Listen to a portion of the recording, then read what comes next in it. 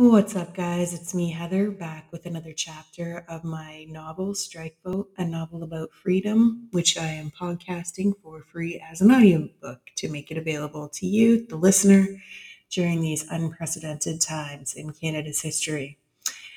With that, I have a very long chapter to read for you today. Today is February 9th, 2022, and I did already post one episode this morning. I am going to get into this episode here very quickly because it is very long. So, with that, here comes chapter 21, Requiem.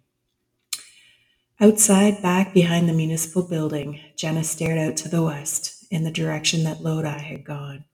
She saw a flash of lightning low on the horizon out that way, and she heard the distant rumble of thunder. It was raining out there. She said a quick prayer that the storm would pass through very quickly and not hamper him from getting back to her.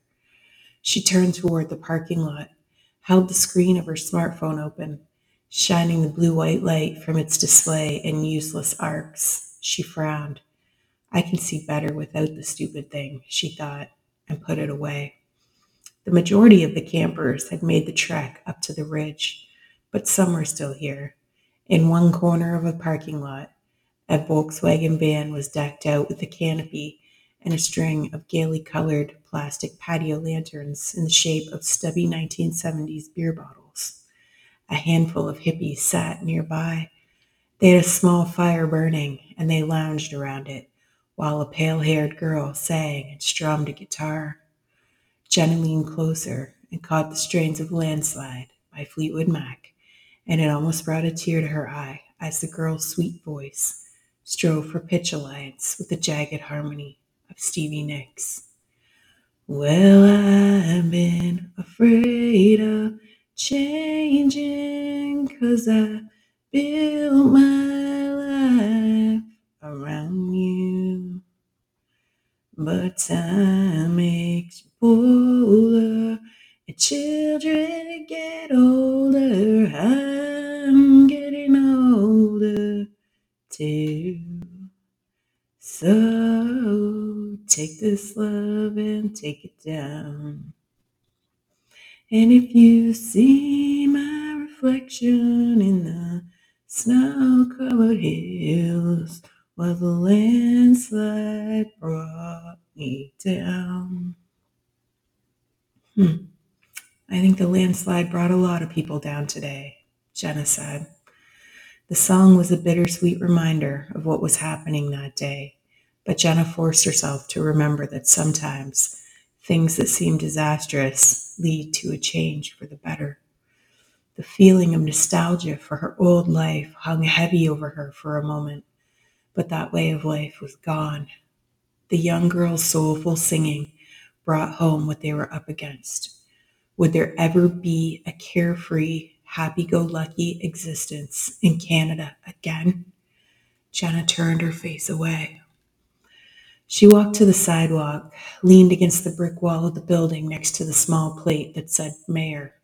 Her bike was in ruins beside her, and if that wasn't a commentary on things not going back to normal, she didn't know what was. It was almost as though 2019 was the end of an era. Beyond that point, the way forward was unknown, but Jenna knew one thing. She would choose freedom. She would run from the tyranny of totalitarianism for as long as she could, and she wouldn't look back. That way of life was flawed. It was the kind of life that poisoned wetlands, contaminated people's drinking water, harmed their health, viewed human beings as widgets that could be manipulated for a profit, and she would no longer stand for it. Let them come for her. Some things were the hill worth dying on, and free choice was one of them. She looked around the parking lot at the scattered clusters of people, led by her example to stay. There was a quiet reverence hovering over them, an air of the unknown. None of them knew what the future held, but they did know that the past was gone. Society, as they'd known it, was gone. The proof of it was all around them. The people who had come to camp had told her things that Jenna hoped were exaggerations. They spoke of sinkholes large enough to swallow school buses. One young man with a barcode tattooed on his neck said to her that he had seen a whole 2-car garage go down, taking the house's lawn along with it like a toddler dragging a blanket behind him. Jena hadn't cared too much for the ashy pallor tinting the flesh under the young man's eyes as he'd recalled the incident, and she'd even liked it less that Lodi hadn't returned yet. She leaned her back against the brick and frowned down at her shoes, biting at her thumbnail and trying to visualize the kind of damage the stragglers had described. She caught herself on the word. Stragglers? Are the people who have stayed behind taking on the look of refugees already? Bloody hell! She said the words out loud, then dropped her shoulders and hooked her thumbs into the belt loops on her jeans. She had changed into warm clothes and now had on a softly worn hooded cotton sweatshirt.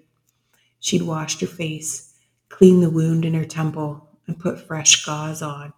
She felt freshly scrubbed and clean and cozy, and she hugged her arms across her breasts, savoring the feeling. Who knew when she'd feel like this again? The land around Mount Bridges was a quagmire. That was what they'd been describing. It was a fucking quagmire, and she had led the call for them to stay here.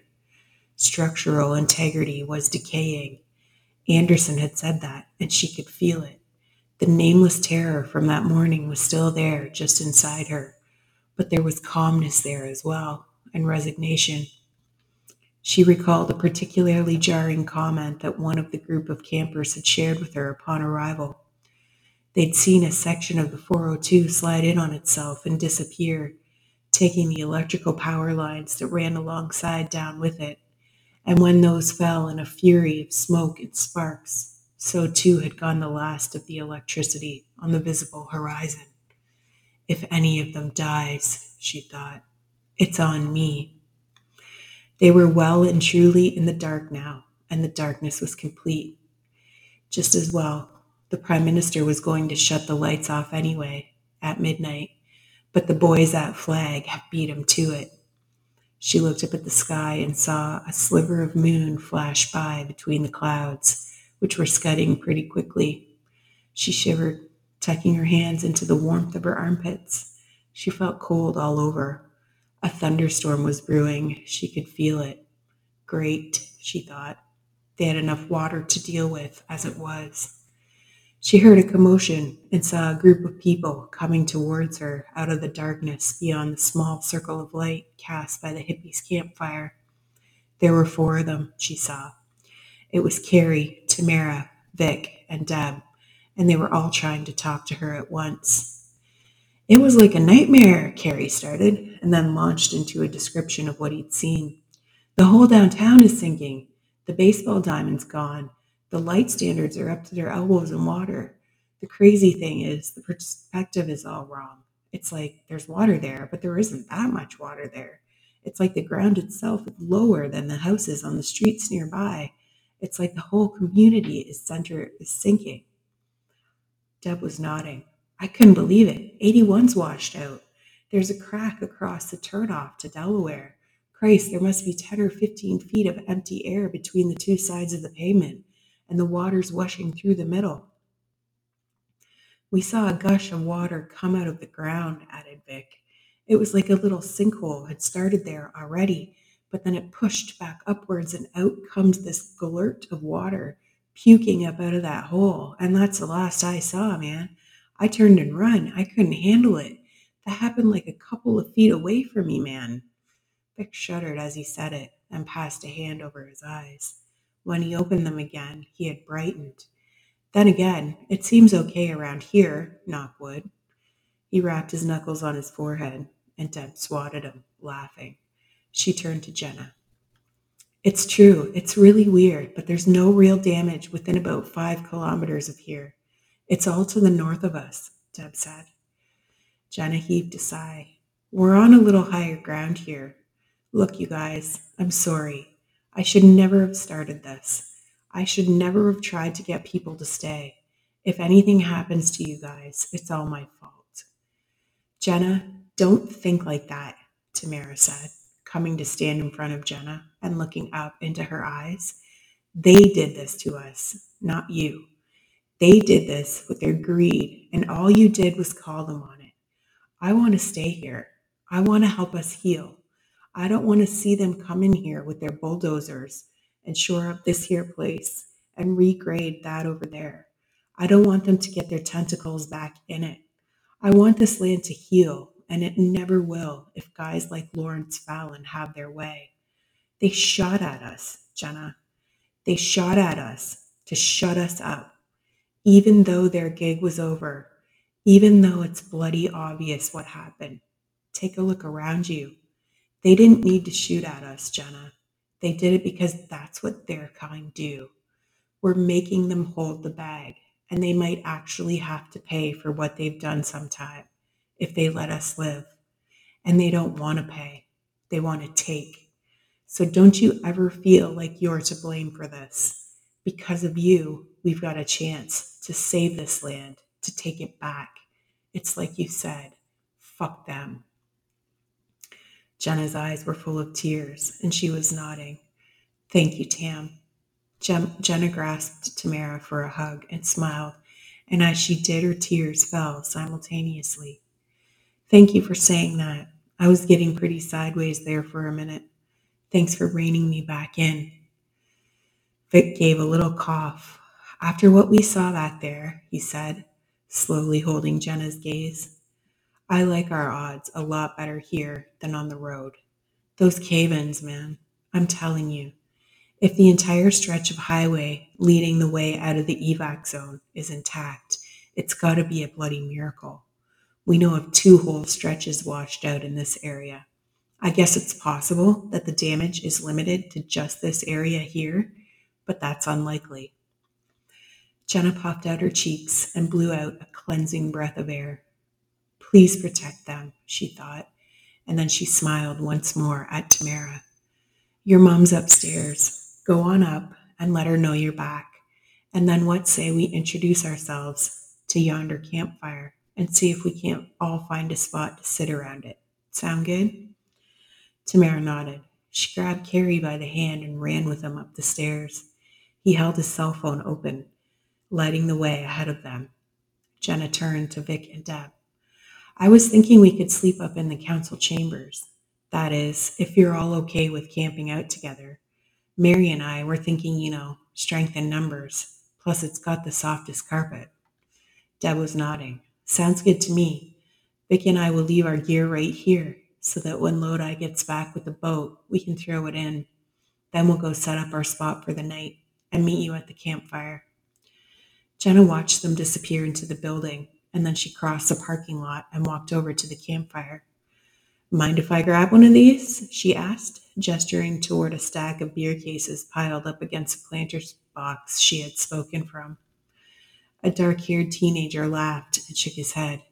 He was leaning up against the piled beer cases, and he reached an arm behind himself and fumbled around before coming out with the can and tossing it to her. We stocked up on the way back over here. The whole back wall is gone from off the beer store. Looks like a fucking war zone, man. We were looking around trying to make sure no one was laying there hurt when we happened to notice all this beer, and we thought we better bring it along for safekeeping. He winked at her, and she laughed, dropping down on her haunches beside him. She cracked open her beer and felt the warmth from the fire on her cheeks. As the conversation around her resumed, she found herself liking the easy affability of these people. She felt at ease. These teens had no agendas. The world they lived in had become so superficial, she mused. But amongst these youth, with their mellow way of being, there was no artifice. They were what they seemed to be, and that was something that she liked the sounds of. Still, as she took a sip of beer, her thoughts turned anxious. Come on, Lodi, she was thinking. Please come back to me. Where are you? Lodi? There was a note of panic in Wanda's voice, and it wasn't doing much to help his concentration. He couldn't blame her because the water was well up over the hubcaps now and climbing. They were in her dooryard just outside her barn. He'd backed the Jeep as close as he could get it to the boat trailer, but it wasn't easy because he was standing in water as high as his waist. He'd managed to hook the boat trailer's catch over the Jeep's ball hitch, but try as he might, he couldn't seem to snap the lock arm into place. The problem wasn't strength, it was rust. The muscles in his arms and back were knotted with effort, but still he couldn't get the damn thing down. His feet could not find solid ground. No matter how he tried, he couldn't find a sturdy enough patch of land to brace his weight long enough to maneuver the lock arm into place. He turned his back to the bumper and tried bracing his weight against the body of the Jeep. He gave a hard push, and the fucking thing finally snapped home. He felt his shoulders sag with relief. He raked his forearm across his eyes to clear them of the rain that fell in steady sheets. He cast a worried glance up at the sky. The wind had picked up, and in had come the rain. He could see low lightning flashing blue on the horizon to the south, and that was the direction that he had to travel to get back to the municipal building, to get back to Jena. The frown line running down between his eyebrows deepened. This is going to be a bitch, he thought. He climbed into the driver's seat and caught a glance at Wanda. She had run inside the house to change and came back dressed in rain gear, the bag slung over her shoulder. She looked up at the sky as well, he saw, then pursed her lips and climbed back in without a word. Even when the water had risen up around the tires, seeping in like a pack of hunting snakes, she'd kept mum. The Jeep's engine was running, though, and that was good. He looked at her. You all right? I'm fine. I hope they're faring better back there, that's all. This trip ain't going to be easy. No guarantees. You sure you don't want to hold up inside the house? I'll come back and get you tomorrow.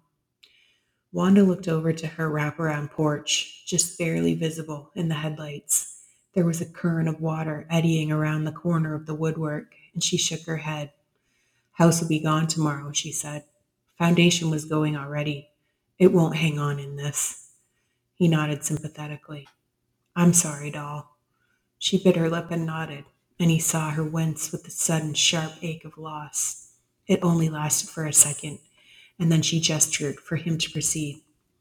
Oh, go on. It's all right. If I go in there, I'm going to have to clear out my fridge.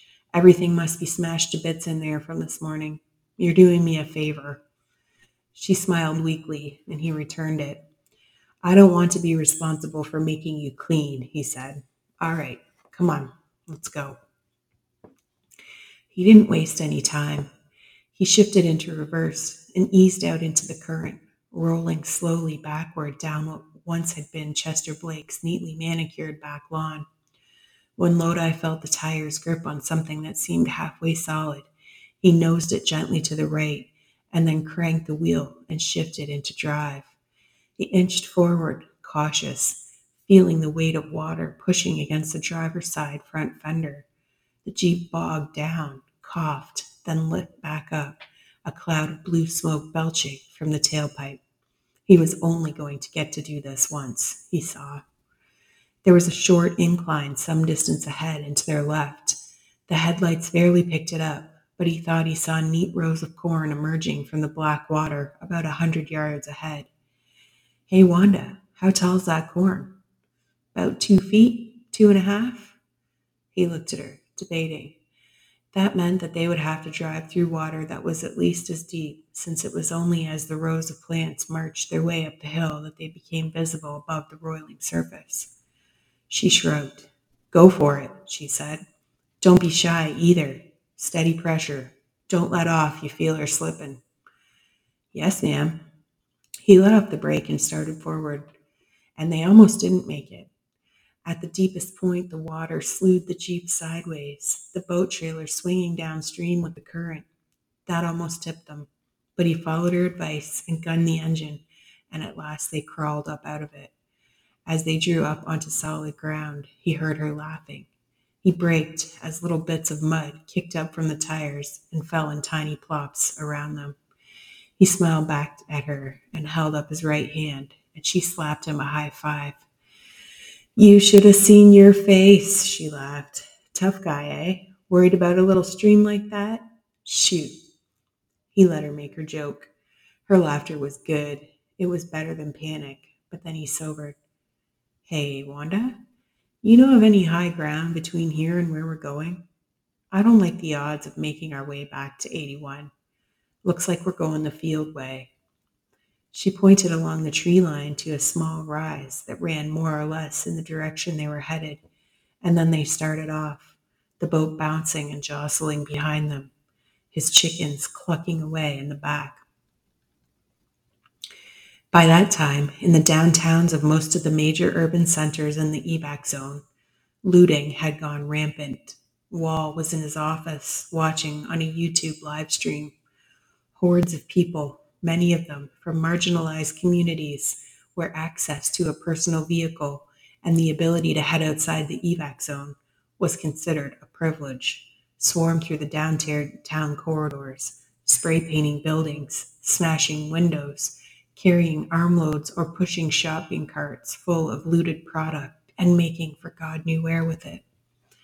Huge crowds of protesters surrounded police stations and city halls, breaking windows and spray painting anti-establishment graffiti on the walls. Walmarts were being emptied. The evacuation the Prime Minister ordered was not going so well. That damn Jenna Walters and her live stream from earlier caused this, Wall was thinking. The conversation that they'd had on camera, her and those friends of hers, questioning the narrative about the injections, about the debt scheme, hypothesizing about the labor camp. People had seen it. Wall himself had seen it. And what he was looking at on his tablet screen was what happened when government tried to push an agenda in bad faith and the people could see through it. They were refusing to get on Cochrane's buses. They were refusing the injection. They were refusing the waiver. And 201, the buses remained empty. As a result, there were brawls breaking out, protesters clashing with the bus personnel, shots being fired, chaos. There was no medical personnel left inside the evac zone. Hospitals had closed. Elvis had left the building. Some of the citizens were trying to attend to those who had been wounded. He could see it on the live stream, kindness amid chaos, people helping the fallen, while at the same time raging against the machine of inequality, an air of solidarity amongst the citizens, the people united against their common enemy and willing to brawl to protect their freedom. The video he was watching zoomed in on a shirtless youth of about 19, bleeding from several cuts on his body. They want us to turn on each other, but we won't, he said. There's something wrong about this madness. We don't trust it. If they really had our best interests at heart, at getting us to safety, they wouldn't force this needle into us or make us sign away our finances. It's wrong, and we can feel that it's wrong, and we won't go along with it. Wall watched this in his office in Ottawa in the dark. All the lights were off, save for the bluish-white glows from the tablet he was holding and the laptop beside him, lighting his face up just enough to cast shadows on the deep lines of dread that were etched in his skin. He scrolled to another video. In this one, he saw something that stopped him cold. It was an on-the-ground live stream from a person that was on the scene at Queen's Park, the provincial government legislature building in Toronto. And that person was Wall's daughter. Wall's eyes whipped from the face of the girl on the screen to the same face depicted in the frame picture that was on his desk. It was his girl, his youngest, Shannon, and she was down there in Toronto in harm's way. Oh no, baby, what are you doing down there? He said out loud as he dialed Shannon's number. She didn't pick up. Mentally, he cursed his wife. She'd promised him that both girls were safely outside the evac zone. But Shannon was his wild one, and she'd never balked at lying to her mother. With growing horror, he watched her on the screen, a full-blown riot taking place behind her in the Queen's Park courtyard. Fires burned, crowds surging around them, tossing in whatever items they could find to add to the growing blazes, while in the distance, another group rocked and rocked a police car, eventually tipping it over. Of course she's there, he thought. Shannon was going through school to be a human rights lawyer. He listened to her live stream for a moment, talking about the injustice that was taking place, about how people shouldn't have to choose between their safety and their right to reject an unknown and unwanted injection. Wall turned his head. On the open laptop beside him, the Prime Minister was being fed a constantly evolving briefing from his staff on some of the extent of the damage. This was a feed that was coming from his aides internally to him. Drone footage showing scene after scene of nightmarish disaster unfolding across the evac zone. Currently, that screen was showing a washout so big as to be unimaginable.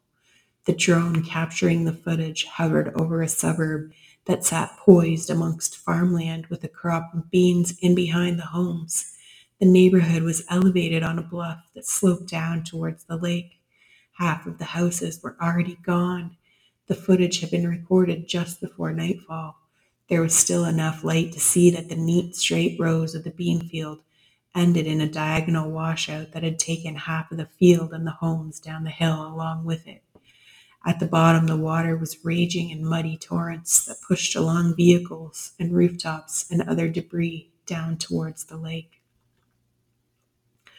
Wall looked back and forth between the two screens, and it was obvious from where he sat that the ground was going to collapse. And when it did, his daughter and the rioters and all of the rest of the people still remaining in the evac zone were as good as dead. If they did not get on the buses, there was no way out.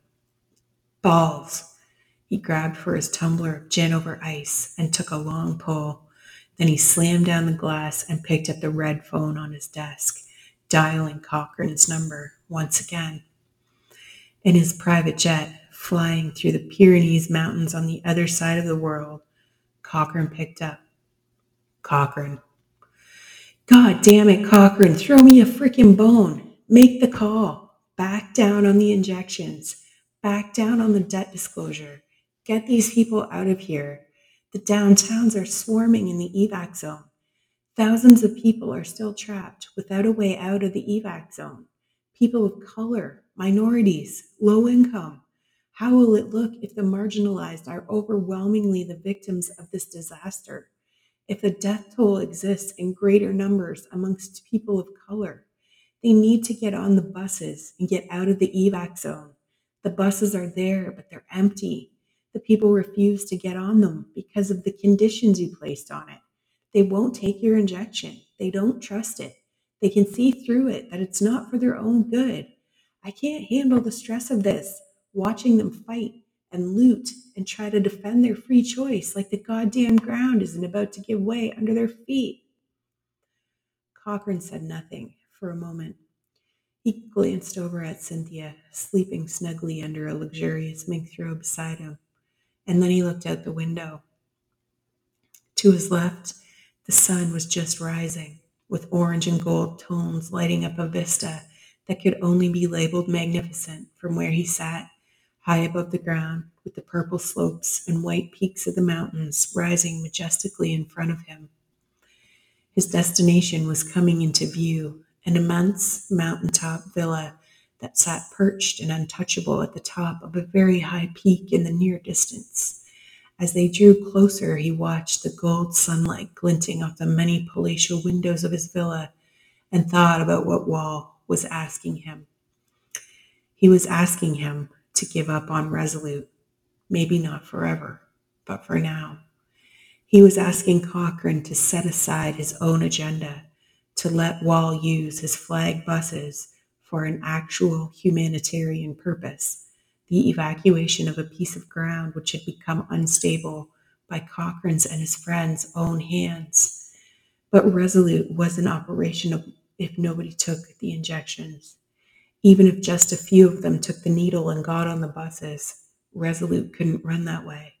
It needed to be at full capacity because that was the business model he had developed it on. And Cochrane had worked too long and put too much effort into Resolute to see it fail. He couldn't take the chance of attempting it with only partial uptake, not when it was to be the model that was to be held up as a shining success, to be replicated in additional locations all over the world. Regretfully, he concluded that a partial complement of slaves wasn't going to cut it. He would have to put Resolute on hold until it could be attempted again when conditions were more favorable. Damn you, Jena Walters, he growled. She had fucked up his pet project for him, his greatest achievement, for now, and he vowed to himself that he would get his revenge on her.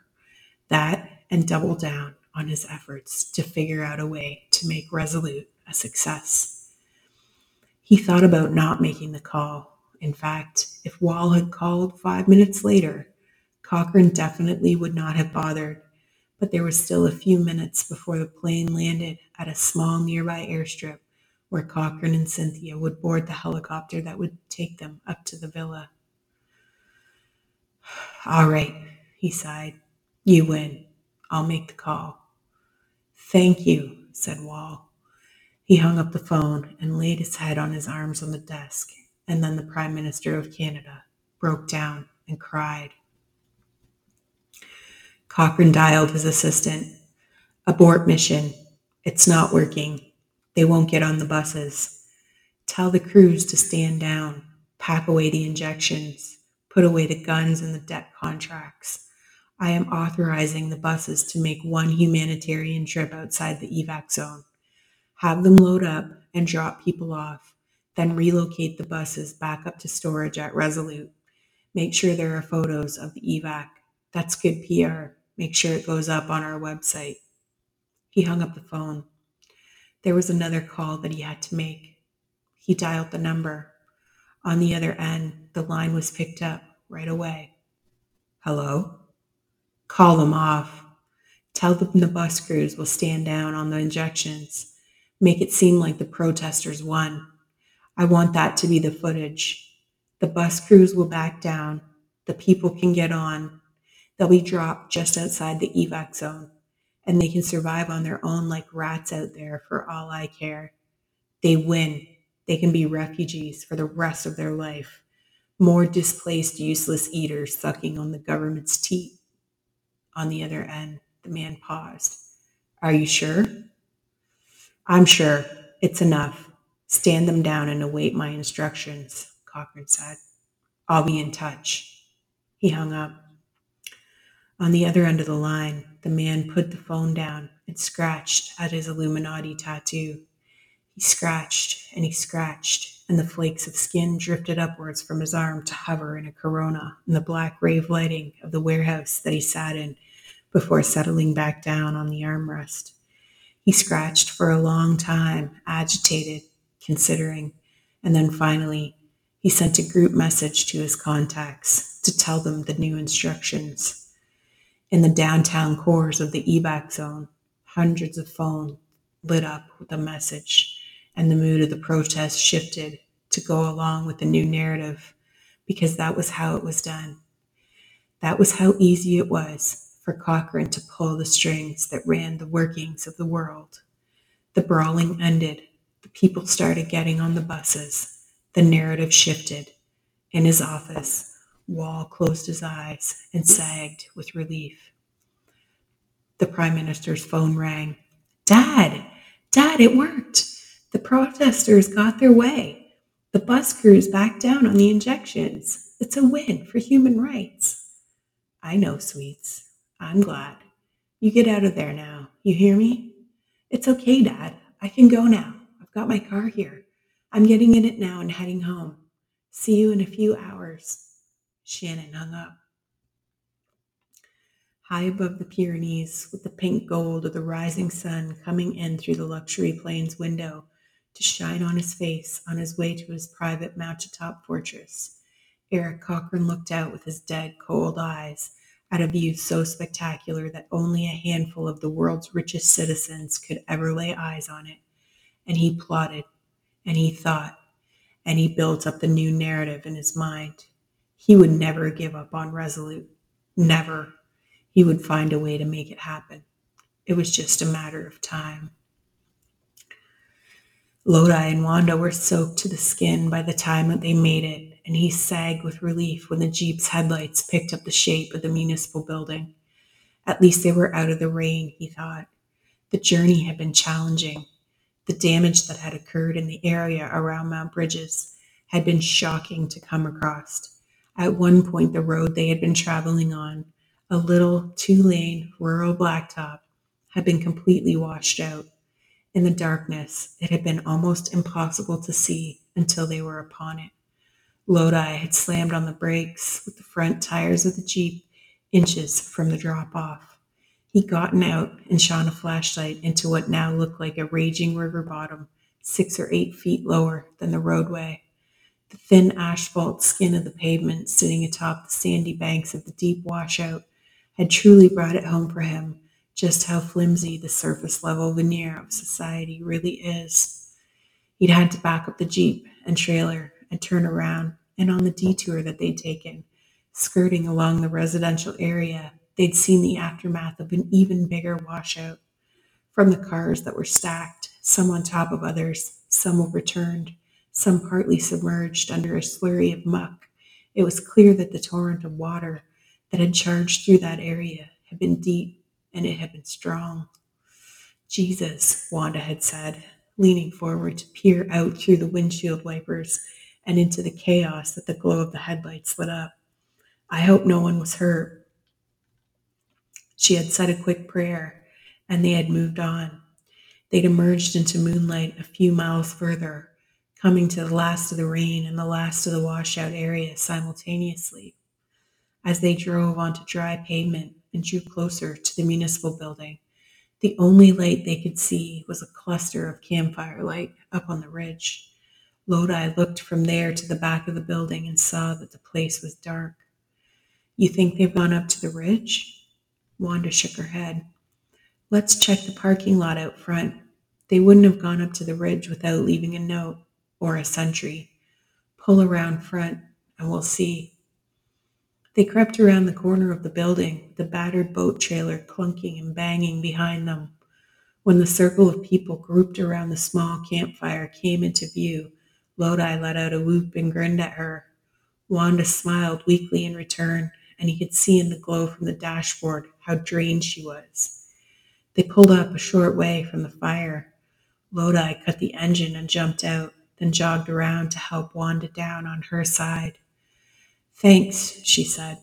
My legs aren't too steady right now. You've been through a lot, doll. He wrapped an arm around her shoulders and squeezed her against him, then led her over to the campfire. Jena saw them coming and rose, and when Lodi's eyes met hers, he felt a glow spread somewhere deep inside him. Her face was electric. You came back, she said. He nodded. Told you I would. She grinned and then gestured towards where she'd been sitting, perched on the edge of the wooden planter box. Want to sit by the fire? The power is out in the building. There's no lights. Actually, there is, kind of. We brought candles when we came back, said Deb Hathaway, and Lodi wasn't surprised to see that she sat on Victor's lap with her head leaning back on his shoulder. Got him in the bathrooms and up in the council chamber, too, Vic said. Then he yawned into the back of his hand. Jena was peering at Wanda. You want to sit down, Wanda? Jena asked, stepping closer to the older woman and laying a hand on her arm. Wanda shook her head. I'm pooped. Is that where we're sleeping? The council chamber? I might just go on up there and make myself a bed. I brought quilts from the farm before. Wanda pressed a fist to her mouth and bit down on her knuckles, wincing. Then she shook her head roughly to clear it. She looked up into Jena's concerned eyes. Then she sighed. I'm fine. I need to lay down. These old bones of mine have been through hell today. Jena nodded. Of course. I'll take you up there. Here, let me. We'll go, Deb broke in, standing. We're going up anyway, aren't we, Vic? Sure thing, Vic replied. I'm beat. Long day. He brushed off the seat of his pants and stretched. Come on, Wanda. Let's get you inside and get comfy. He winked at her, proffering his arm, and Jena noticed that she took it and leaned on it gratefully. Good night, doll, Lodi said. I'll come get you if anything interesting happens. See that you do, Wanda smiled, and then the three of them disappeared into the darkened building. Jena was looking at Lodi, a puzzled expression on her face. Lodi, is Wanda okay? She seemed done for. He uttered a short bray of humorless laughter. Yeah, well, you would be too if you saw what we've been through. I'd say there's a good chance her house has collapsed by now. The water was up to the porch. Besides, Lodi gripped her hand, lowering his voice. We had a little run-in with Doucette. Jenna's face went white. Doucette was out there? Where? How did he find you? Lodi shrugged. I guess he must have followed us. Did he try to hurt you? Yeah, he shot at us a few times. He had a hold of Wanda. He held a gun on her and threw her to the ground. She hit the ground hard and I shot him. Lodi finished quietly. He cut his eyes to hers as she saw the flash of defiance there. Jena drew in a chestful of air, then let it out slowly. She didn't know what to say. Look, I had to, okay? He killed my whole squad. Jena swallowed thickly, looking up at him. Then she raised her chin a fraction and gripped his hands firmly. I'm sorry for your loss, she said. That must have been hard, losing your friends. Lodi's head fell. He squeezed his eyes shut tight and pinched the bridge of his nose between his thumb and his forefinger. When he opened them again, she saw the telltale sparkle of tears before he wiped them away. I live with that pain every day. He would have killed you too, Jena, but he would have done things to you first. I couldn't let him. I couldn't. She cut him off. I'm not upset that Doucette's dead, if that's what you're worried about. After what they did today, after all the lives that landslide took, and all the lives that will be lost when the flood comes, he deserved it.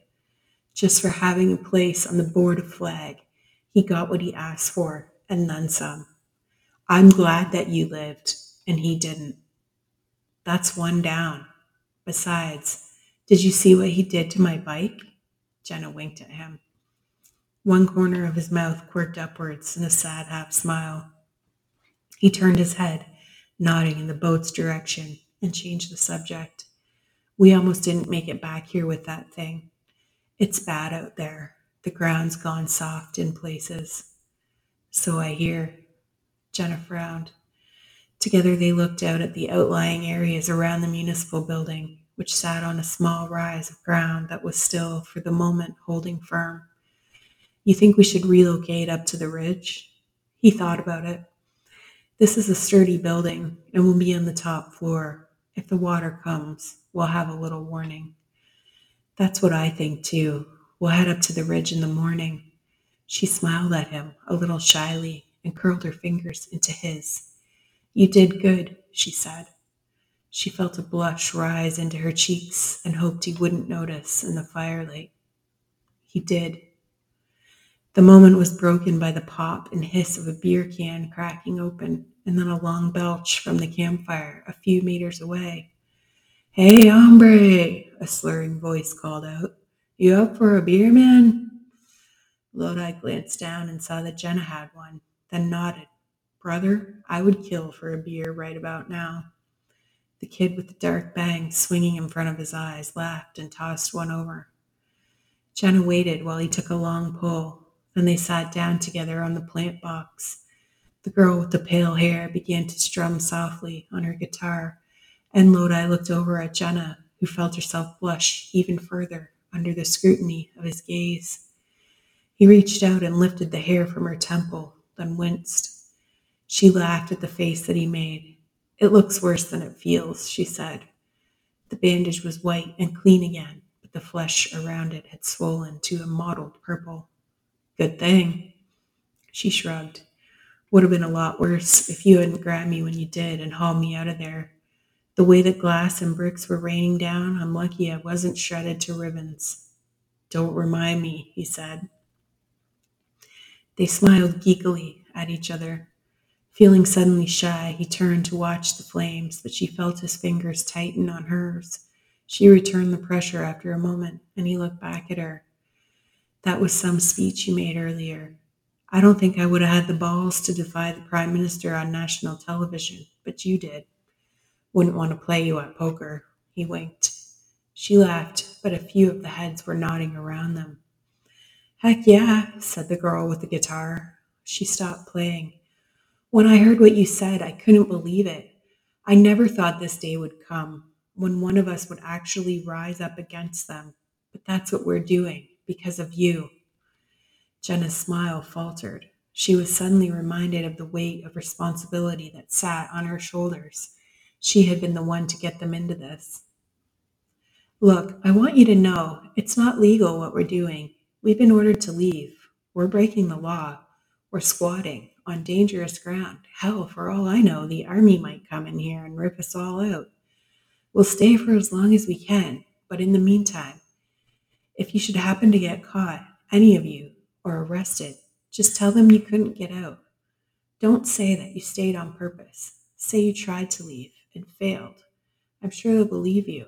From what I've been hearing, the land isn't passable anyway. It's going to be dangerous, Jenna told them, sober. Some of us might not make it. The girl with the long hair nodded. She held her guitar close against her and looked over the top of it into the fire. At last she looked back up at Jenna. I'd rather die than live like that. The media corporations have stolen my generation's privacy. They're trying to turn us into consumer-bought puppets, two-dimensional talking heads, liking this and liking that, adding our tiny little profile picture to the line of pictures already there, using our faces to endorse their shitty products that do nothing but waste resources in the name of profit.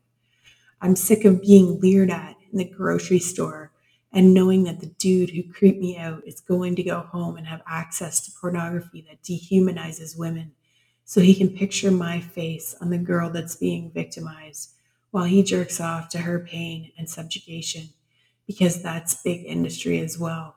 And somewhere, someone's making tons of money from it, from dehumanizing women and tricking guys into thinking that we secretly want to be degraded that way. It's just like the scam they were running with the fracking. They don't care who gets hurt, just as long as they stay rich. Well, fuck that, she said, tossing her head so her bangs swung out of her line of sight. The life that they're selling ain't no life. Jenna met her eyes. She knew exactly the feeling that the young girl had described. It was the feeling of being meat, and she'd felt it herself often enough. She'd never really thought about the cause of it before, but as she reflected on the pale-haired girl's words, she realized it was possible that it was true. She smiled at the girl in the firelight. What's your name? Asked Jenna. The blonde girl smiled back. Caitlyn, but you can call me Kate. My friends do. Kate it is. I'm Jena, and this is Lodi. It's nice to meet you. Right on. After a while, Kate began to strum once more. Jenna felt her heart catch in her throat as the plaintive strains of Bobcaygeon by the Tragically Hip arose, the notes hanging like ornaments on the boughs of the air. She found herself joining in, quietly singing alongside Kate's much stronger voice when the familiar refrain brought forth a wave of nostalgia for the way that Canada used to be during the time it was written, during the time when Gord Downie was alive. That night in Toronto, with its checkerboard floors, riding on horseback and keeping order restored till the men they couldn't hang stepped to the mic and sang, and their voices rang with that Aryan twang. I got to your house this morning, just a little after 9. In the middle of that riot, couldn't get you off my mind. What I wouldn't give to go back to those days, she said softly, when Canada was still the true north, strong and free. Lodi took a swallow of his beer and pulled Jenna towards him, into the warmth of his arm. Those days are gone, he said, but better ones are coming, and I'm happy that I'm going through them with you. They sat that way for a long time, listening to the quiet music and soft laughter while they stared into the fire. When at last the hippies turned in for the night, filing along into their VW microbus like students returning dutifully inside after recess, Jena turned to him, suddenly shy.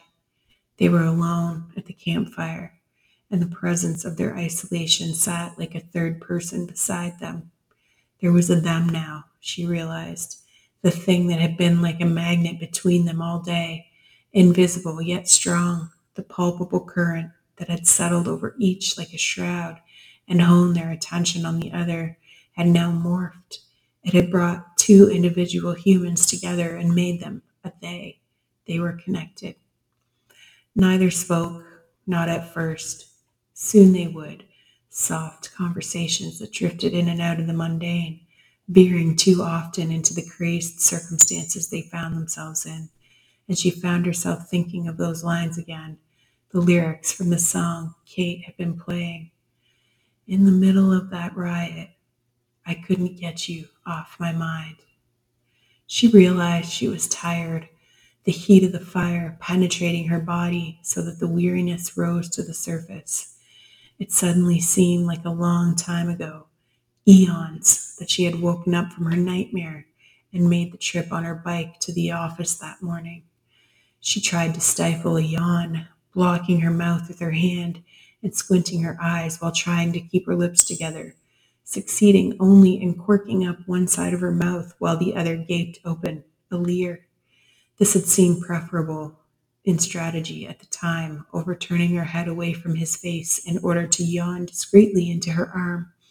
But when she realized how she must look from his point of view, she burst out laughing. He joined her, his laugh a soft tremolo that rose from his chest, invoking the image of melted caramel in her mind. When the laugh died away, there was a frank and honest hunger in her eyes, and he needed no interpretation to tell him what it meant, because he felt it too. They both began to speak, and then both stopped. He gestured for her to continue. You first. We can't. They're all sleeping in the council chambers. All the blankets are in there. It's the only. I don't want to. We can go in the boat. I need to get it ready anyway. It's not that big, but we'll be private at least, below deck. I've got some blankets. She nodded, clinging to his hand as he pulled her to his feet. She rubbed her arms, waiting while he clambered up onto the trailer and unsnapped one corner of the cover that closed off the boat's interior compartment. He held the flap of it up for her, a triangle entry hatch. She placed one foot on the trailer and hopped up, poised for a second on the square tube frame of the trailer, her arms outstretched for balance. Then she bent from one knee and stepped gracefully inside. He was right behind her, guiding her to one corner before grabbing the cushions from the bench seats and laying them down. He took her hand and helped her down to them, and she lay on her side with her hands clasped together under her cheek, watching the small triangle of stars disappearing snap by snap as he closed the canvas cover back up, leaving them in darkness so complete it rendered their bodies invisible. She heard the swish of his movement, and then he was there, face to face, his legs twined together with hers as his hands settled onto her waist. There was a time when they stayed that way, pressed close together with nothing but the closeness of each other's flesh and sensation. And then the time came when that ended. They kissed, and she buried her fingers in his hair and drew him towards her, pulling him closer against her. She felt his hands roving her body and shuddered, and as she did, the feeling came back to her that this was the way she had always dreamt she would one day be kissed. This was the sensation she had been striving for, the oft-remembered glimpse inside a dream in which she felt exactly like she did at this precise moment, even down to the shape of his hardness against her, pressing against her groin. She had kissed him before in her dreams, and that wasn't all. His face had never been visible, but she knew his size and his smell and his taste. The sensation of his hands on her skin was familiar to her also. It was like coming home, and suddenly she knew exactly how he would feel went inside her. She buried her teeth in his neck, wanting it, wanting him, wanting that feeling of being perfectly whole, perfectly filled, complete. And she found that it was so. She closed her eyes when he entered her, losing herself in the moment, the feeling of relief that came from the satisfaction of a lifetime of craving, a desire unfulfilled that lay hidden underneath the level of her consciousness through her day-to-day life, but was there all the time, just the same. She rolled her head on the cushion from side to side, then bent forward, rising up towards him, on top of him, taking control, driving her own body's rhythm out onto his. They clung to each other, and when they were done, when their bodies were spent, and they lay against each other, her head fell back once again, and his dropped, his chin coming to rest against her collarbone, so that she felt the answering strains of his heartbeat thumping in tandem with hers. After a while, he slid down her body, his cheek on her stomach as he bear hugged her waist, and she stroked his hair, tucking her other arm under her head on the cushion. He crushed her against him, his head pressing into the flesh of her stomach, the reassurance of her warm skin against him, letting him know she was real. He had someone to cling to. He felt as though this was her center, the essence of her, the seat of her soul, this soft, yielding flesh where her belly dipped inwards, hollow against his cheek, and he held her there, sacred, against him. I will always protect you, he thought, as he dropped into a light sleep, his muscles twitching, shutting down to recover from the strain of his evening's exertion. He'd been wound tighter than a guitar string throughout his excursion out into the wilds, for that's what the area, formerly known as Mount Bridges, had become.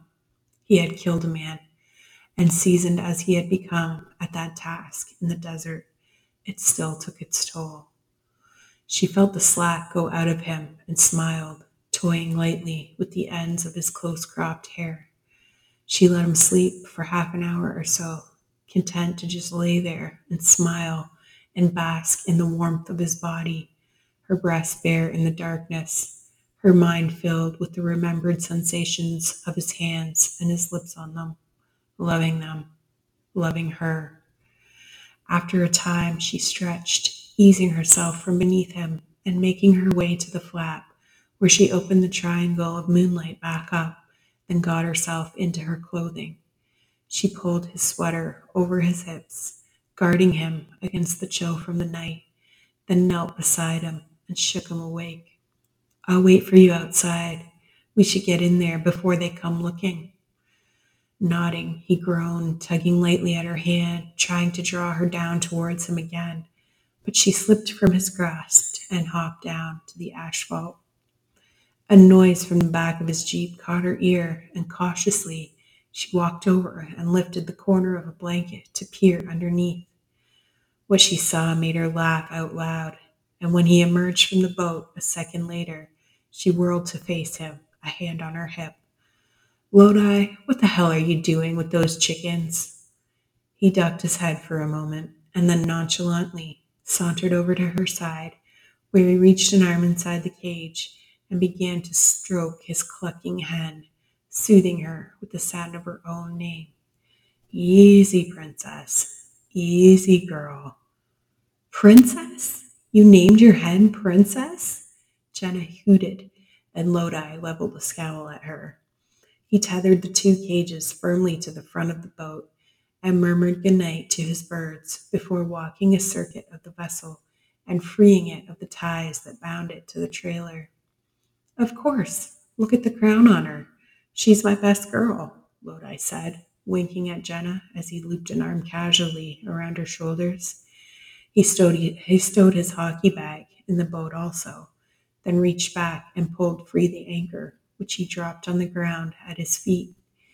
He knelt to check that the neat coils of rope that attached it were untangled, and then together they headed for the building to go join the others. That is, she was my best girl. Not anymore. Lodi said this to Jena as he held the door open for her. She felt butterflies rising up in her stomach at this, and then they made their way falteringly through the dark up the 3 flights of stairs that led to the council chambers to sleep. In a small fishing boat anchored on the waters of Lake Huron off the western shore of the Bruce Peninsula, a woman named Penny Sullivan was asleep. Exhausted, she and her children had passed out in a tangle of limbs under blankets, lulled by the gently rolling waters of the lake. They were evacuees with no particular plan where to go, and as it happened, they were the only ones to see what happened to the Bruce when it began to let go. Penny jolted awake, her body thrusting her upright to a sitting position before her eyes had even opened. Her heart pounding, she strained her ears in the darkness for the source of the noise that had woken her. A terrible crack split the night. It echoed off the surface of the water like the report from a rifle, louder than the loudest of thunderclaps. Penny raked the night sky with her eyes, but there were no storm clouds in sight, only the stars twinkling down at her. She heard a low rumble that resonated in the pit of her stomach, growing quickly to engulf her in sound so that she felt the vibrations in her skull. She pressed her hands to her ears and saw thousands of tiny bubbles rising, the surface of the water fizzing like soda. Penny didn't like those bubbles. She wrinkled her nose, sniffed at the air. The foul smell of sulfur wafted up from the water. Not good, she thought. She scooted backwards out of the tangle of sleeping bags and went to the helm. She started the engine and swung the boat around to face the peninsula, idling it on the anchor, finding the steady prattle of the motor somewhat comforting. Her son Jeff woke up first, then her daughter Veronica. Instinctively, they both crept over to sit by their mother, edging as close as they could to her warmth. "What's going on, Mom?" Veronica's voice was a whisper, but Penny didn't dare take her eyes off the shadow of the Bruce. "I don't know, babe. Something. I don't like it." They fell silent, the three of them staring resolutely at the darkened peninsula where it arose just a short way off, backlit by the dazzling night sky. Suddenly another loud crack echoed out over the water, followed by another, and then another in rapid succession, until the individual cracks became indistinguishable, melding into a rumble. Like a sleeping giant, grinding his teeth, Penny thought wildly. The noise was unbearable. It sounded like a runaway freight train, lumbering headlong and screeching. As they watched with their hands clapped over their ears, the mighty Bruce broke. Then the rumble was deafening. A chunk of rock calved off, crashing to the water on their side of the peninsula. It was followed by another, and then an explosion from somewhere up top lit the night sky with orange fire. What she saw in the glow seared Penny's heart. The Bruce had been her home all her life, and it was breaking into segments, chunks shearing off into the water, the landmass becoming fragmented, disintegrating. One chunk, one massive, monstrously huge segment of granite rolled in a slow arc towards them. Its shadow loomed large as it toppled. The stars behind it winked out, only to reappear again all too soon as the mammoth chunk of earth toppled forward, pushing a wall of water ahead of it. Penny caught the glint of moonlight on its crest, and then the giant wave was heading towards them. "Hang on!" Penny screamed. She wished she had hauled up the anchor, but there was no time for that now. All she could do was head the boat into the giant wave as it barreled down on them. She heard the screams of the children, but she kept her eyes trained on the glistening black monster that lumbered towards them. She had the nose pointed straight for it, and then all too soon, it was there. "Oh, please God help us, please God help us, please God help us," Penny screamed, clinging tight to the controls. She held on for dear life as the boat rocketed backwards. The prow surged straight up, Jeffrey grabbed his little sister and held her between his arms, pinning her body to the gunwale. Veronica looked behind them and saw that the boat was nearly vertical, but she kept her grip tight on the railing. The line to the anchor pulled taut. It had run out of slack, and as it pulled, the boat crested the wave. They slammed down into the trough on the other side. Penny looked for her children. They were safe. She turned to watch the giant hulking shape of the wave continue off into the distance. Another wave followed, then another, terrifying to navigate, but they made it. When it finally calmed enough that she could gather her bearings, she saw that the Bruce was gone. All that was left in the place it had been was a few diminishing splashes of unsettled water and a sea of debris bobbing on the surface. Thank God they got it evacuated, she thought. Behind them, the massive black waves were no longer visible. They were heading toward the mainland, right where the nuclear plant was. Penny snatched up her radio.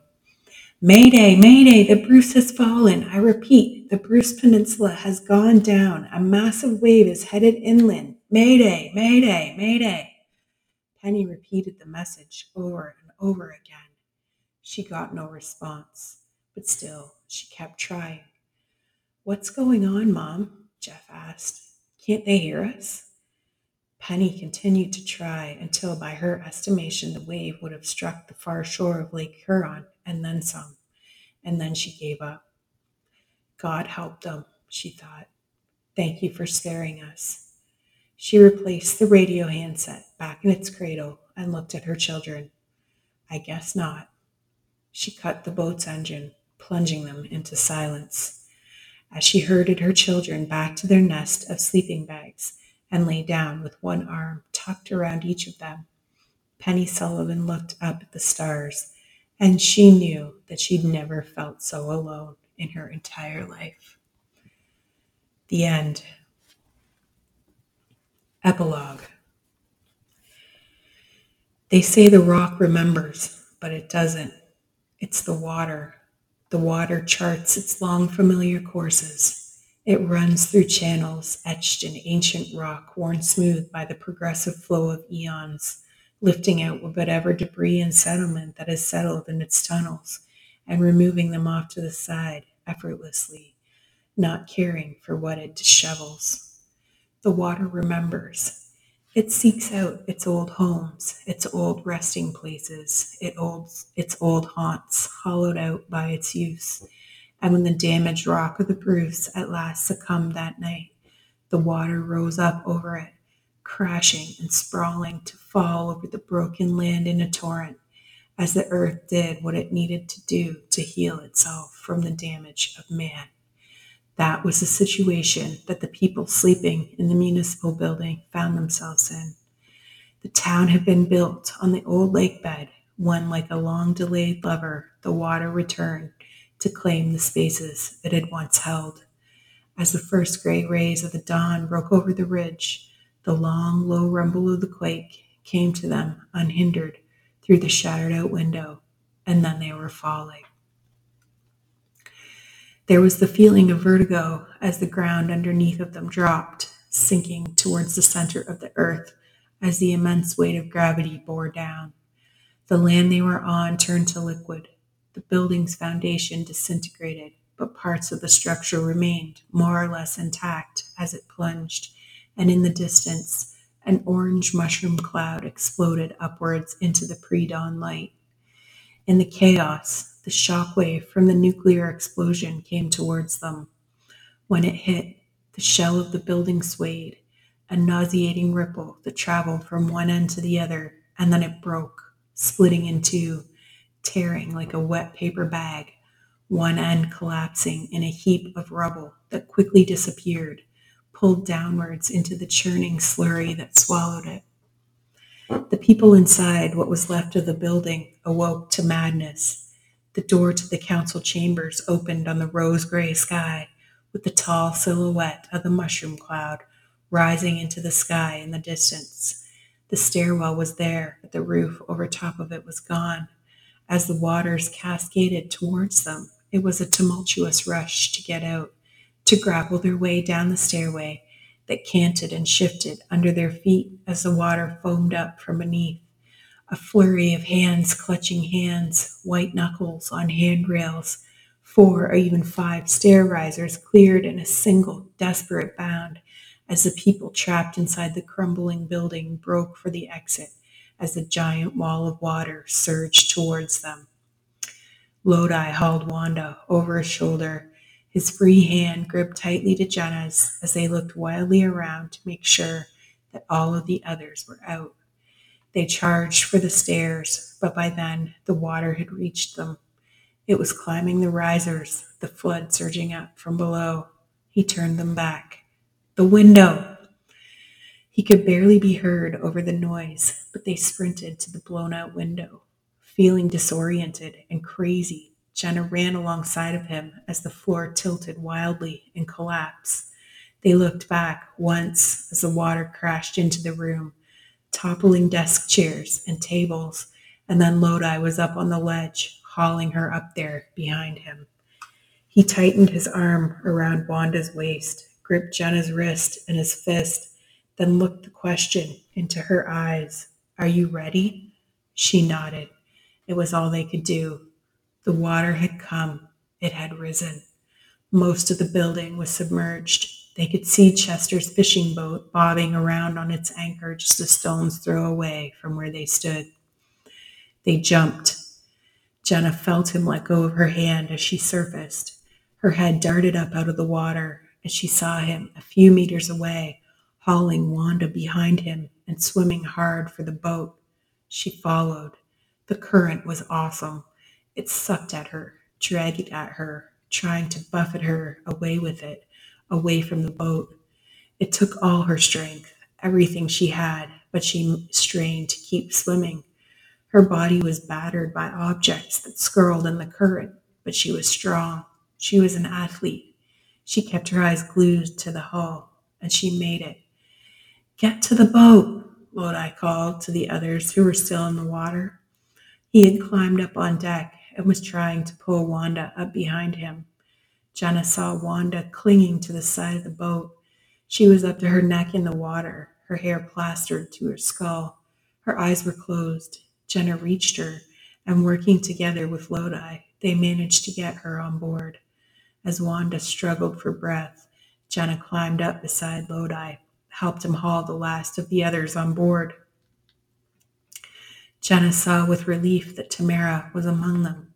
She saw Carrie, too, and Victor Paul, and Deb Hathaway, Anderson, and Jay Marksman, plus herself and Wanda Blake and Lodi James.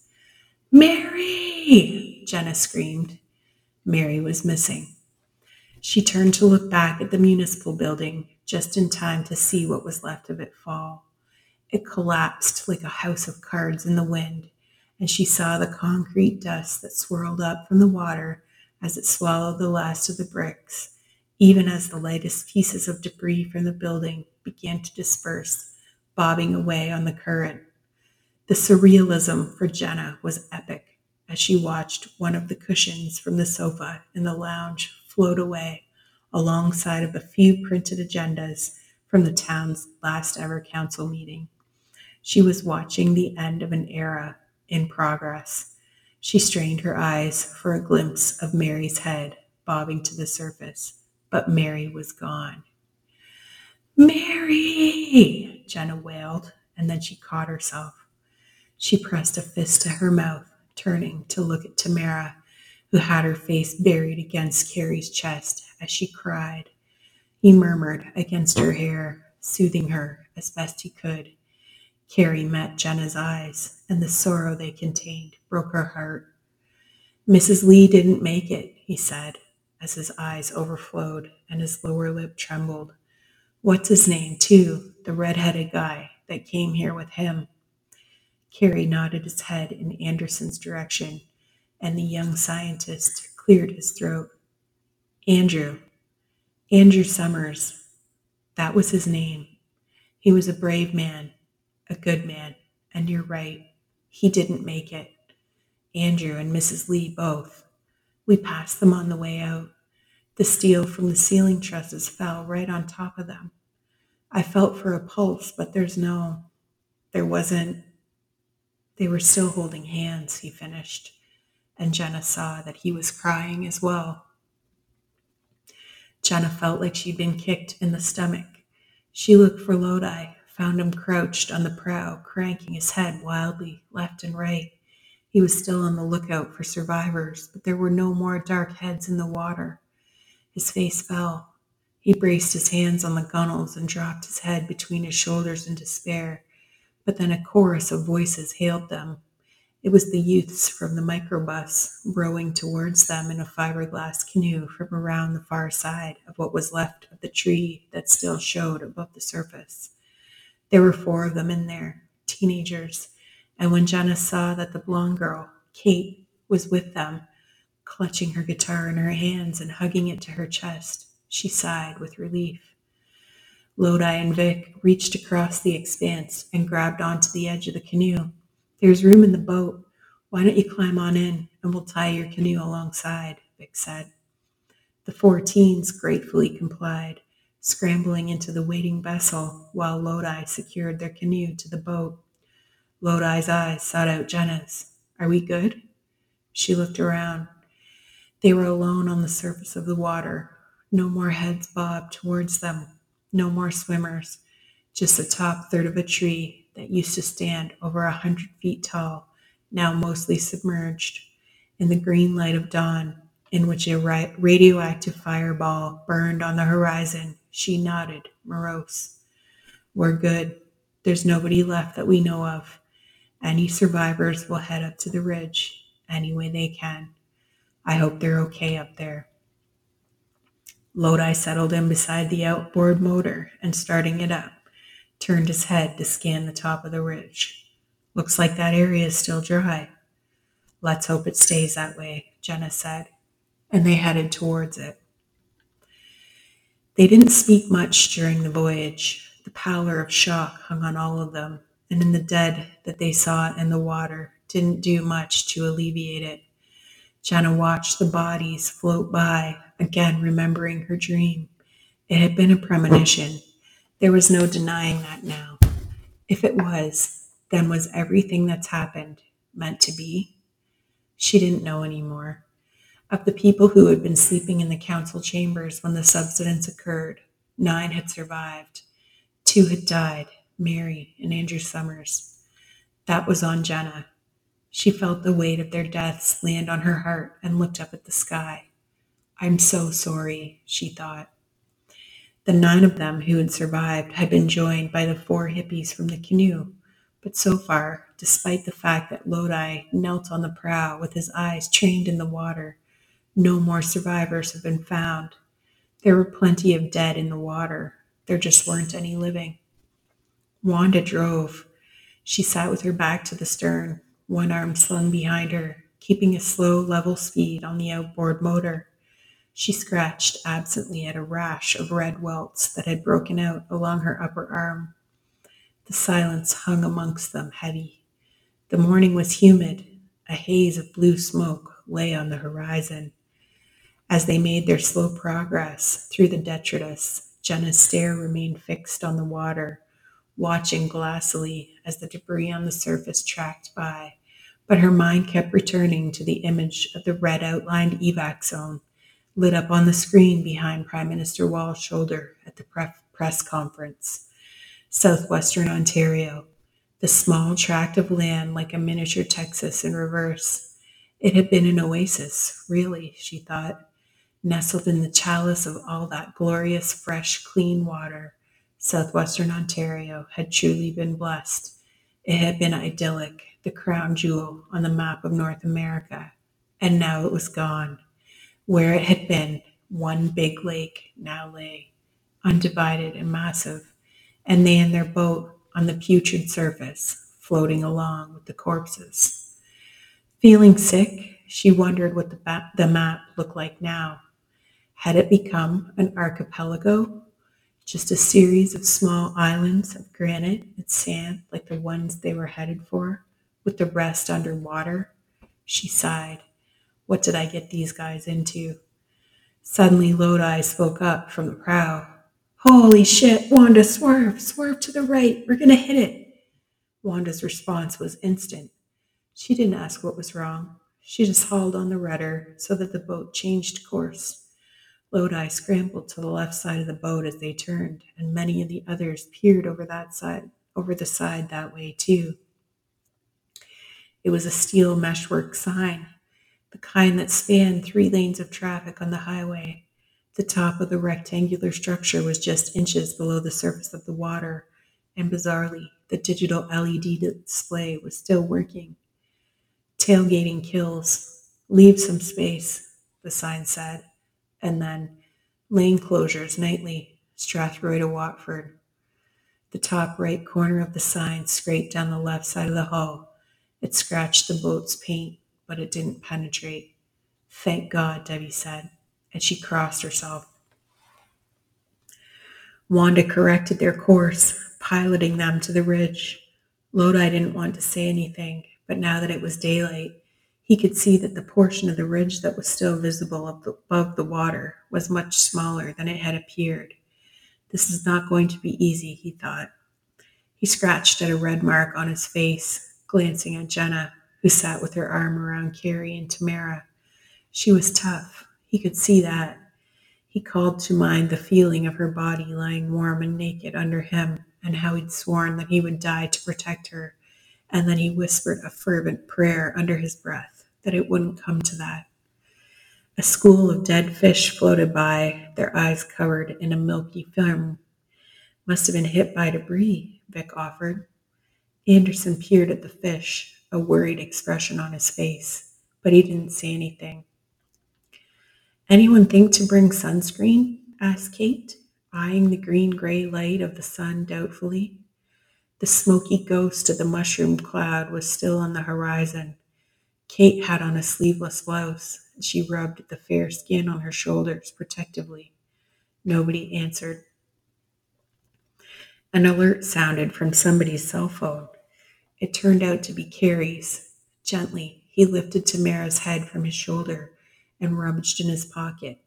He pulled out a Ziploc bag, which contained his cell phone and some weed. I didn't know if this thing would still work. Looks like the bag kept it dry. He held the phone out in front of him and looked at the message. It's from my boy, Snake. He sent me a GPS location pin.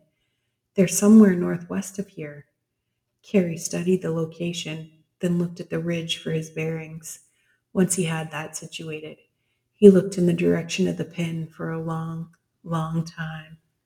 My man might be out there, he said. As they drew up to the ridge, they could hear conversation. Jena saw 3 figures sitting on a rock, watching them approach. One of them was obviously pregnant, and the 2 men she was with flanked her protectively. Ahoy the boat, one man called, standing up to cup his hands around his mouth. Friend or foe? Friend, Lodi called. He rose up on his knees on the prow, then turned his head and addressed Wanda. Cut the engine, doll. This is close enough. Wanda complied, and the silence that rose up in its absence was eerily complete. A lone seagull called out. The boat coasted closer to the ridge, and they heard the swish of tree branches that brushed her hull from beneath. Lodi reached out and grabbed hold of a root. He snaked the boat's tie rope around it and secured the craft to the ridge, then looked up to see a heavy-set man leading towards him with his arm outstretched. Name's Bert, the man said. Bert Walker. And this here is Abdul and Jamila. We just got here ourselves not too long ago. Hey, Bert, Deb said from behind him. We met on the overpass. Hello. Lodi James, Lodi said. He clasped the man's hand and gave it a pump, a grin breaking over his face. It's good to see you guys. We weren't so sure anyone else had made it. Bert laughed. We almost didn't. I picked up Abdul and Jamila last night after Wall made his address. We figured we'd head out to London and get on the 401 eastbound, go on up to Ottawa. Milla's got family there, and as you can see, she's going to have a baby soon. There was water seeping onto my laneway from a sinkhole 3 doors down when I went to leave, so I threw my old tin rowboat on top of my truck and set off. Good thing I did, too, because we never made it. Picked up these two and headed up Longwoods Road, but we got washed out. Water was up over the door handles faster than you could say holy shit, and we had to climb out the windows and clamber up onto the boat. We thought about getting out of it when we got to a safe place, but somehow that never happened. Spent the night on board, and then this morning, boom, the big wave came. Just about tipped us. Then it washed us up here. Bert broke off, cackling, then caught a glance at Jamila. You sure did look funny, now that I recall, waddling up there with that big belly of yours and your skinny little legs sticking out the bottom. Jamila threw him a look that was scathing. Ha ha, she said dryly, rolling her eyes at Deb, who had clambered out of the boat to come sit beside her. Deb stuck her hand out. My name's Deb, she said brightly. Then she leaned close and whispered in Jamila's ear, How far along are you? Jamila slumped, looking at Deb sadly. Due date's tomorrow. Deb wrapped her arm around Jamila, clucking in sympathy. You poor girl. Well, don't worry. I'm sure the helicopters will be along to rescue people any time now. And if not, we'll help you. Jamila smiled at her gratefully as the rest of them climbed out of the boat. While the others stood around, making introductions, Anderson crouched at the water's edge. He was still thinking about those fish. He hadn't cared for that film on their eyes, not at all. He scratched at the back of his hand, his eyes widening as he looked down at it. He took a closer look. A series of tiny red blisters had formed on his skin, his forehead furrowed in alarm. So how big is this ridge anyway? Carrie asked, walking a little ways off. Anyone thought to explore it yet? I saw a Winnebago over that way, Abdul said, pointing over to a clump of scrubby pines a short distance away. We tried to make it over there, but the way isn't clear. Looks like the ridge is a washout. Wave must have crashed right over this rock, then receded. There's a dip in the ridge. We're separated from that side by water. Morty Sampson had a Winnebago, Jay Marksman spoke up excitedly. He told me they were coming up here when we were setting up the PA system. I bet you it's him. And if he's there, that means the reporter might be there too. Vic grabbed Deb's arm. That might mean Jarvis as well. God damn, I never thought I'd say this, but I really hope that kid survived. Let's go see. Deb and Vic started towards the low spot. They stood at the edge of the water that separated them from the far side of the island. It was about 50 meters wide, an expanse of dark water riddled with debris that included more dead wildlife. The corpse of a deer floated at the water's edge, its eyes filmed over with the same milky residue that had been on the fish. Think you can make it? Vic asked Deb, shucking his shirt off and reaching down to untie his shoes. Deb peered at the dead deer, eyeing it doubtfully. I guess so, she said. She sat down and unlaced her work boots, pulling them off with her socks to reveal a perfect pink pedicure. Then she rolled her jeans up into a thick cuff on her calves. They started towards where the water lapped gently at the rock they were standing on and prepared to wade in. A rill of brown scum floated a few feet out, and Deb dropped to her knees, leaning close. Ugh, she said, wrinkling her nose. Stinky. It's sizzling, too. I can hear it. She reached out a finger to touch it, and Anderson came charging up behind them, brandishing a dead fish towards them. Don't touch it, he yelled, coming to stand between them and the water. They gaped at him, shocked, but he held up the fish. There's something in the water. It's been poisoned. I don't know if it's radiation or something else. Fucking Cochrane. I told them not to do this, but they did it anyway. They assured me that they weren't, but they obviously were. He dropped his head into his free hand and scrubbed at his face in despair. Jena came to stand beside him. Did what, Anderson? What did they do? What else did Cochrane and his friends do that you didn't want them to? What else is in this water besides the possible radiation? Anderson looked up at her mournfully. letting his tears fall with abandon. The flow back, he said. They injected it back underground. He sighed, making a mental effort to rein in his emotions. He started again.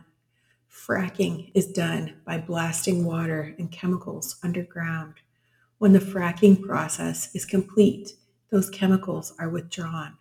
The waste fluid they create is called flowback. It's full of all kinds of toxic things, radioactive molecules, acids. Look, it's a terrible substance, okay? It's so bad that it's tough to find a safe place to store it above ground. So, what they do in places like Texas is inject it back into the ground, way down deep. I told Cochrane he couldn't do that here, not this close to the Great Lakes, not in the midst of one of the world's largest freshwater supplies. He assured me that they wouldn't. He said they were trucking it north, injecting it under the ground up in Nunavut. I should have known from the earthquakes. I should have clued in because injecting the wastewater underground causes earthquakes.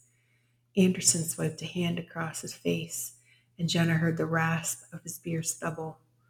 Anderson, what does this mean? Anderson nodded.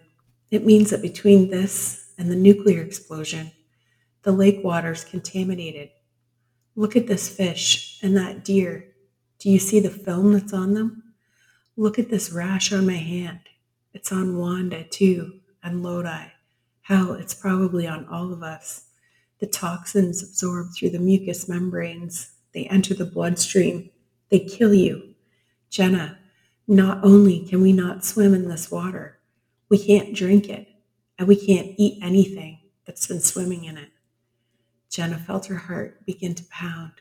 She realized she'd been counting on fish to sustain them, but now what would they eat? She took a step back, fumbling backwards with her hand, reaching for Lodi. He stepped up behind her and clasped her hand firmly in his. They were a small cluster of people on top of a shelf of rock, surrounded by water that was poison, the shadow of a nuclear explosion hanging over them. But they were free. Jena turned in a slow circle, scanning their little island's perimeter. With the addition of the threesome for the rowboat, there were 17 souls on the ridge, plus whoever was on the far side in the Winnebago. Mamie, Jamie, and Ricky Jarvis, and Morty Sampson and his family, plus who knew who else was with them. They were all here because Jena had led them to stay, but she had nothing to feed them. She let her hand slip from Lodi's grasp and placed it flat on her stomach, where a rock of dread sat heavy. Then she looked up at Lodi. What have I done? So thank you for listening to Strike Vote to find out what happens as Jena and her friends explore their new future in a world free from the bonds of capitalism. Please stay tuned for the next book in the series, Archipelago, which I am working on now. And I just want to say again, thank you for listening. And thank you to a few special people who helped me this far. You know who you are. Thank you to my first readers who encouraged me. And I have to honestly say thank you again to the Freedom Convoy in Canada. Watching the Freedom Convoy process unfold while reading this novel out to you, Strike Vote, a novel about freedom, which takes place in Canada down the 401 corridor, the same time as the convoy takes place in Canada down the 401 corridor. It's just been an incredible experience, and I'm truly humbled and grateful to have been a part of it. I'd like to thank the universe for the story behind Strike Vote, for the intuitions that led me to writing it, and for giving me the strength and ability, the proper circumstances to make this happen. I am truly humbled and grateful. God bless you, everyone. Stay free. All the best.